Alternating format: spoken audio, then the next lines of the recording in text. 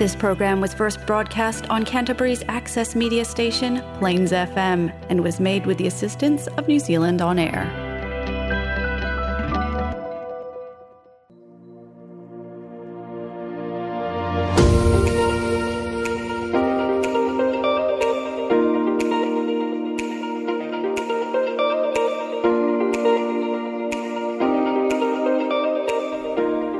It's now time for Meraki Minds, stories from inspiring women, with your host Ami Pagdal.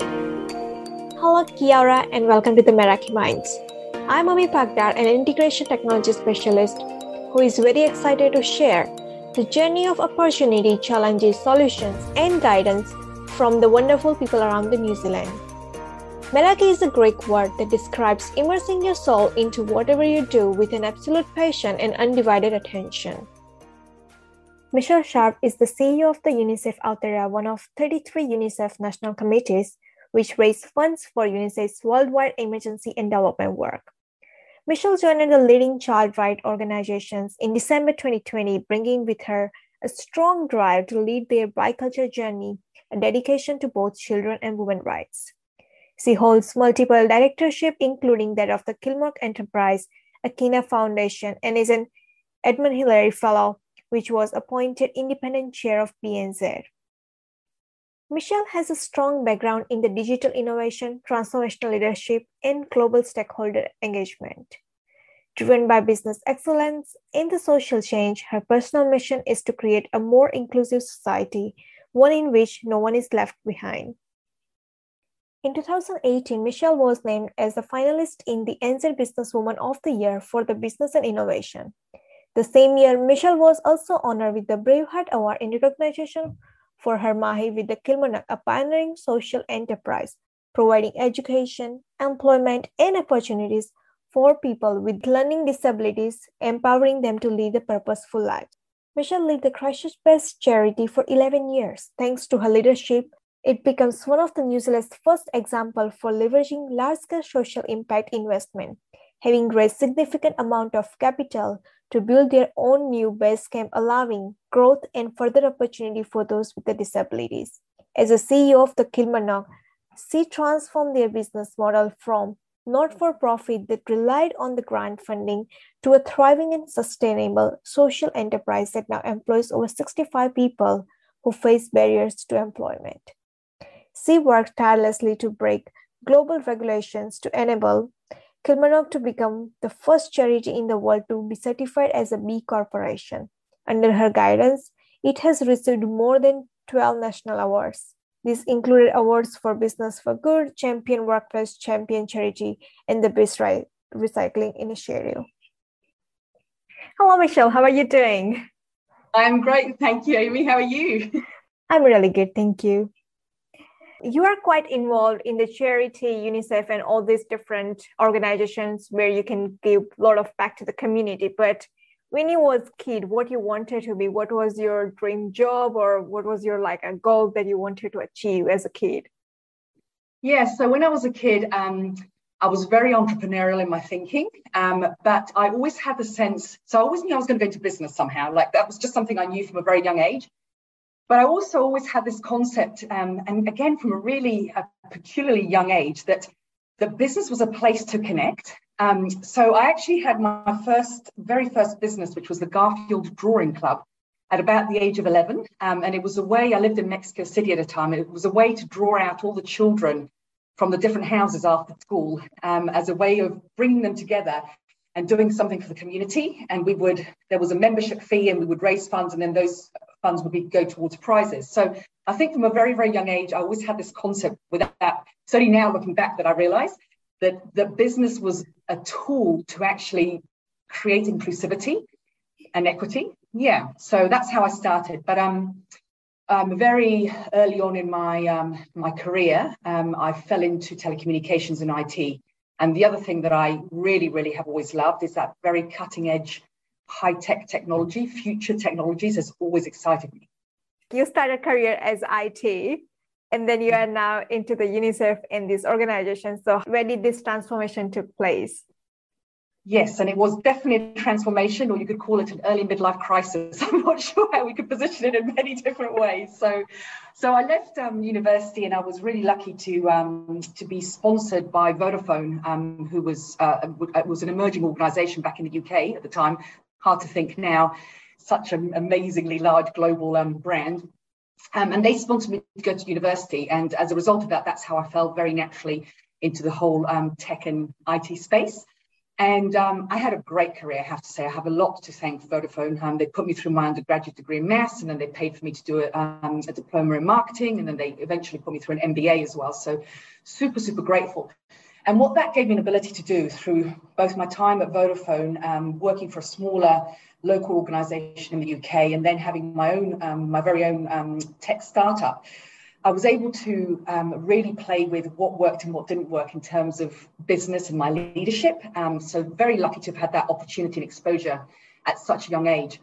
But about the age of 28, I must have been, or a bit older, I woke up one day, and by this point I had my own organisation. I was a founding director. There were 5 of us that had founded the organisation. And I had really, really naively believed that because I had an ownership in this organisation, that I would be able to influence the culture and how we did things differently to me being an employee of an organisation. But realised after a couple of years that ultimately my fellow directors, when it came down to it, they may have said different things. When it came down to it, it was all about shareholder return.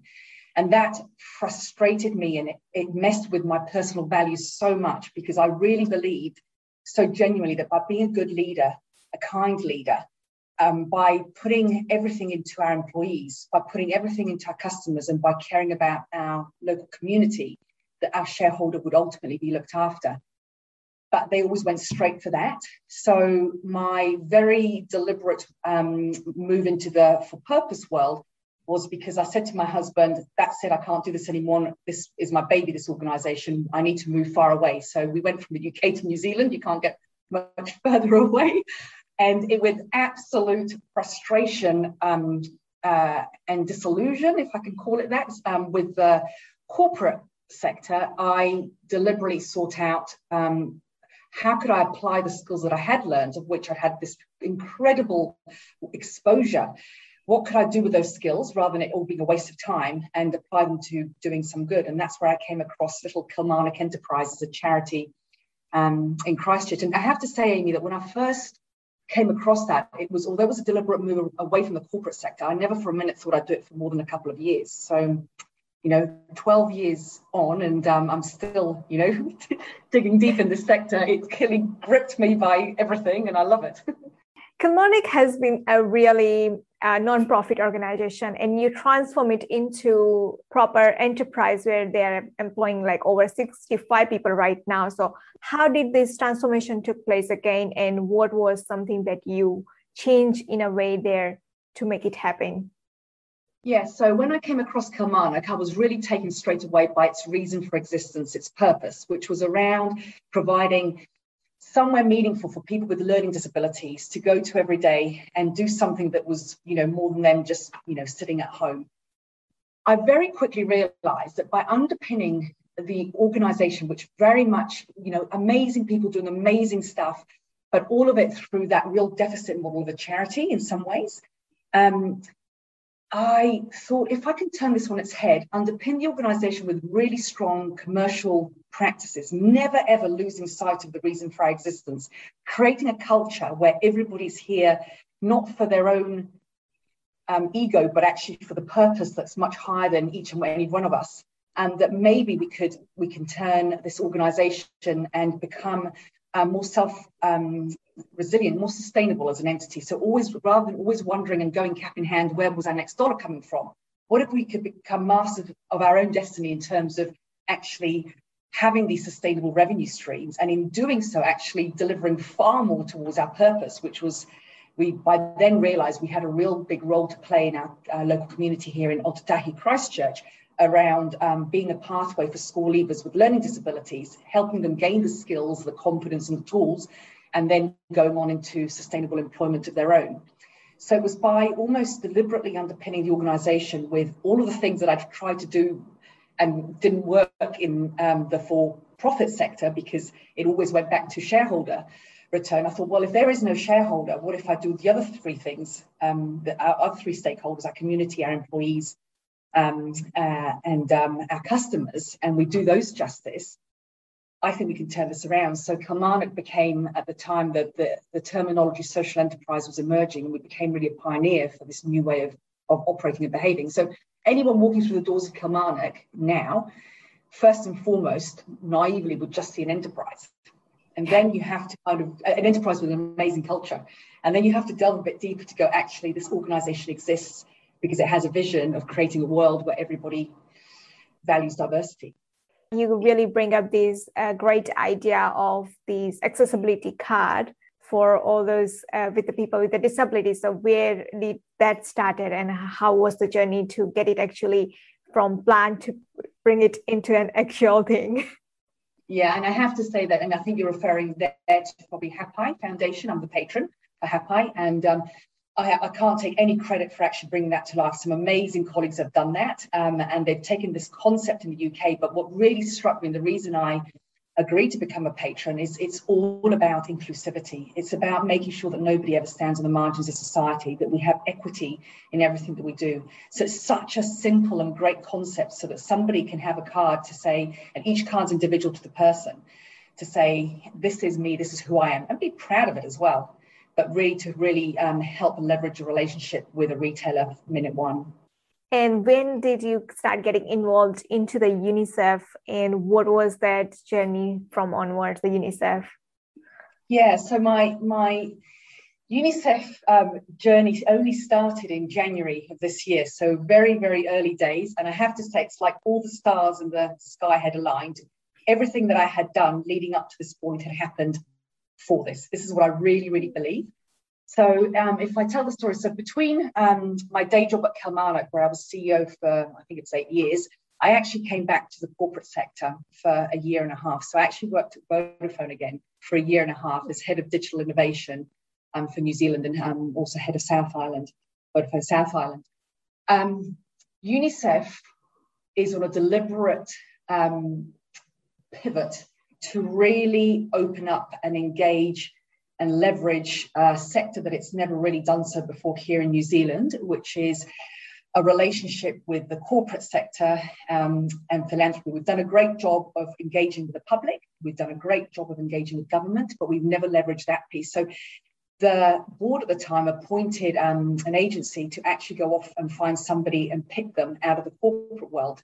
So when the agency that got the job allocated to them saw this, I was actually known to them. They thought, what a great fit for somebody who spent half their career in the commercial world, is in the commercial world, which is what the board wanted. But I understand the NGO sector. I understand the New Zealand charitable sector. And also I grew up in a country in Mexico, so I had seen firsthand some of the challenges of low and middle income countries, which, UNICEF exists. We are the United Nations arm for children's rights. So we exist for children, and we exist for all children, but we work in particular in the low and middle income countries. So this job came looking for me very, very much. And it's been fantastic. It's been fantastic because I don't know who the audience is listening to this, so hopefully I don't get into trouble, but fantastic because in my time at Vodafone, I had actually built a sense of purpose to our own digital innovation strategy. And it meant that the team, for the first time, for many of them who'd only ever worked in a corporate setting or private setting, they really tangibly felt how powerful it is to have a sense of purpose that is greater than just you or just your organization. So the great thing is, because I'd built that, by the time I went to UNICEF, I managed to convince quite a few of them to leave Vodafone and follow me, which is so good. And I love Vodafone, by the way. I'm sitting in a Vodafone office right now. They're huge supporters and partners of UNICEF. But it was just such a great thing to be able to do. Yeah, that is actually the support we need from our companies to come forward, contribute, and help the people, because those effort does matters a lot. Exactly. And, we can't do it alone. UNICEF can't do it alone. New Zealand government can't do it alone. The United Nations can't do it alone. But if we all come together with the role that we each play, and that definitely sees a space for the private sector to be involved, and philanthropy and the public as well, civil society. So I love the fact that I now play in this amazing space where I can kind of, be the matchmaker of all of that for impact ultimately for children, which is just, what a privilege. What a privilege. Yeah. Yes. Absolutely. I personally get a chance to meet you at the Australian High Commission and witness that how amazing work you do for the children's rights. So how are you involved in the children's rights and women's rights currently? Yeah, so clearly through the day job, through my work at UNICEF, we work very deliberately, strategically around influencing government to make good choices around, in particular, children's rights with the UNICEF hat on in New Zealand, but also equally globally through the UN SDGs. So we're very aligned clearly as a UN organisation with the United Nations Sustainable Development Goals, of which, children's rights and women's rights are very, very much there. And then on a personal level, I do dedicate a huge amount of my time, probably more than I should, to mentoring young women and to really, and when I say mentoring, it's a two-way thing because I always call it a two-way mentoring. So I learn so much from them as well, but to really help empower them to be the best version of what they want to be. And it's something I actually did with a few young men as well, because I think it's equally as important. We clearly live in a world where there are men and women for the men in the world to understand. But so yeah, on a personal level, I do that. And then clearly at any opportunity I have to either do a keynote speech or do a podcast or do an interview, if there's just one small thing that somebody can take away, then it's been worth it. I remember I did, I don't know if you know Stephen Moe's Seeds podcast. He's amazing local lawyer here in Otautahi, Christchurch. And I was his very first podcast interviewee. And a lady in, I can't remember where exactly, she was in America anyway, had listened to it. And she said that she pulled over on the highway and there was something I had said, which that moment changed her decision to what she was about to do, which ultimately changed her career path. So I can't even remember what it was or where she was, but, just to know that that's had a positive impact, that's just very real and very, very humbling, That is there, because I think that's where the purpose of this podcast come as well, because, sometimes you are in those situations or in those times where you don't just know what is next or you are completely confused. But when you listen to some people going through the same thing or listening to their journey, really does empowers you. You're like, oh yeah, I can do it now.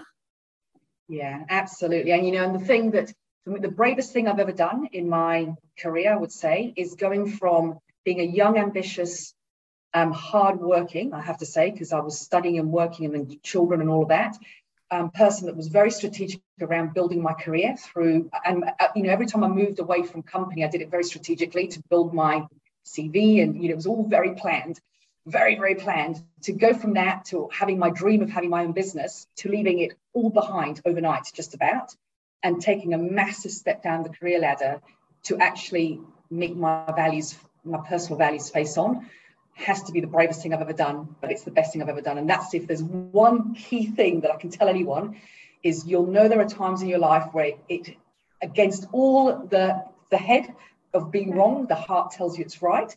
You've just got to do it. You'll never regret doing it. You may regret not doing it. But what was those challenges in these times when you had to change your decisions, or even you was stepping up in your professional career? Yeah, I've had challenges. It'd be silly to say that I haven't had. I've had challenges throughout my career. I think it's the challenges that form who I am today. And it's what I've taken from each challenge and what I've kind of said, okay, that was a challenge that I don't need to repeat that, or that's the challenge, let's learn from it. And there have been challenges that I could talk about all the way. I had, at the beginning of my career, in a very, very male-dominated tech space, I was young, I was different, had a different perspective. I often felt that I didn't have a voice that was really listened to. So I had to break through those challenges. Then I had the challenge of, being a working mother with my own business startup that grew very fast. So I felt that the challenge then was I felt I was being a terrible parent and a terrible colleague as well. So that in itself had its moments of challenges. Now my challenges are more, I'm older and I know myself more. My challenges more now are the frustration I have when, from a culture perspective, more than anything, from a values perspective, where I cannot get people onto the same page. That is what keeps me up at night, because I know how good it is when you get there. It's tangibly good. And that's the bit that eats me right now, is the fact that I've had the luxury of, with age and experience, comes having seen the good, the bad, and the terrible, and the great, is I get very frustrated where I can't go from here to the great immediately. So they are the challenges that keep me up at night at the moment. And especially when there's impact at the end of it, you know, when you're in a full purpose world and there's impact at the end of it. So how did you tackle those challenges? I think it's really important at any time, whether the challenge is a momentary one or a much bigger life decision one, to actually give it airtime, you know, with yourself, or actually talking about it with other people is hugely, even if the other person can't respond, just you getting it out there. And then, I mean, you've probably worked out from what I've said, I'm a very planned person. I've approached things through goals and plans, and just making a plan and saying, okay, how am I going to step through this step by step, and being prepared to navigate choppy waters. So it's never going to be getting from A to B. What are the little steps I need to do? And sometimes I need to change direction. But being very deliberate, very deliberate about what the outcome is, and looking ahead, and then breaking it down, which sounds very linear, but for the way my mathematical brain works, it works for me. No, that's again, there's a thing like break it into small pieces, in the digestible pieces, and then make the decision, see how you go. Yeah. And surround yourself by people who have the best interest of you, you know, at the heart of everything. That's a really important bit of advice. You know, seek out the people who really ultimately care about, you know, you and your decision and whatever you're navigating. So important. Even you're quite involved with the digital innovations, transformational leadership, and a global stakeholder management and things. So can you tell us a little bit more about it? Yeah, I mean, I've always been interested in technology from a very young age. Probably my father's fault. He had me programming my own computer games at about the age of 5. So I'm a very techie savvy father. So yeah, I've always had technology in my life, very, very, very early on. And then clearly starting my career, or half my career has been in the high-tech future innovation space. But what I've come to now is I love looking at how you can use technology ultimately for good. So what technology can you use to leverage impact? You know, how in my day job with UNICEF, how can we use blockchain to demonstrate that the vaccine that needs to get to this kid over here is the vaccine that's getting to the right kid? You know, how can you use IoT for the same thing? How can you use all of these things to create donor transparency? How can you use augmented reality to get a donor engagement in a way that they're going to really understand the work, the amazing work that goes on for UNICEF on the ground without having to travel, especially in this day and age, to the country. So that's the bit I get really excited about, is using future technologies to drive positive impact. And yeah, it feels to me like everything I've done up until this point, this moment in time, has been for this. So spookily, I went literally from a Friday working at Vodafone to Monday working at UNICEF. And as part of my induction, which was happening in the very early hours of the morning across 4 weeks with UNICEF, the most thorough induction I've ever had, I was getting a bit delirious because I was so tired. And I was thinking, I thought I left Vodafone because all of the slide induction was all about digital innovation and how it can help with positive impact. So amazing collision of the power of purpose underpinned by future technologies, disruptive technologies. Any young people out there, what kind of advice would you like to give them? In terms of business, or in terms of? In general, anything. I think you've probably heard me say this before, but go and see, if you're at a cross point where you don't know what next, I always use this tool. It's so simple, and I think it's quite well known now, but go and seek out Ikigai. Have you heard of Ikigai, the Japanese concept? Oh. Yeah, Ikigai, Ikigai, Ikigai. It's a Japanese philosophy that basically puts you at the heart of, you know, what you're good at, what you're passionate about, what the world needs, and what's sustainable for you in terms of, you know, for a job. And it is a fascinating, self-reflective thing to do if ever you're at a crossroad. And I really wish I landed at my ikigai at Kilmarnock without realizing, and only discovered the philosophy afterwards. Otherwise, I might have been able to accelerate my acceleration into the for-purpose or social enterprise world way sooner. So super, super, super powerful if you do it well, and revisit it. The other thing I'd say for any young person is don't ever compromise your values or who you are. There's always a home for you that is going to meet those values. So don't go and sit in another place where actually you just feel the values are not who you are, and you're having to therefore walk through the door, whether it's business or community or whatever, where you have to somehow mold yourself to be something that you're not to fit in. It's really, really hard, but try to always be true to yourself. Be who you are and bring the best of you, and bring the whole of you. That would be my other thing. I spent many of my early career trying to be something that I wasn't, to try and fit in. And actually, they weren't getting the best of me then. It was only when I was more confident enough to be the real me that I think I could be more successful and happier, ultimately. Totally. Just being yourself is, I think, enough. Thank you for joining us today, Michelle. It was such a nice to have you on the show. Thank you, Amy. Thank you for having me. I hope there was a little snippet of something in there that's useful for somebody. Thank you. Thank you.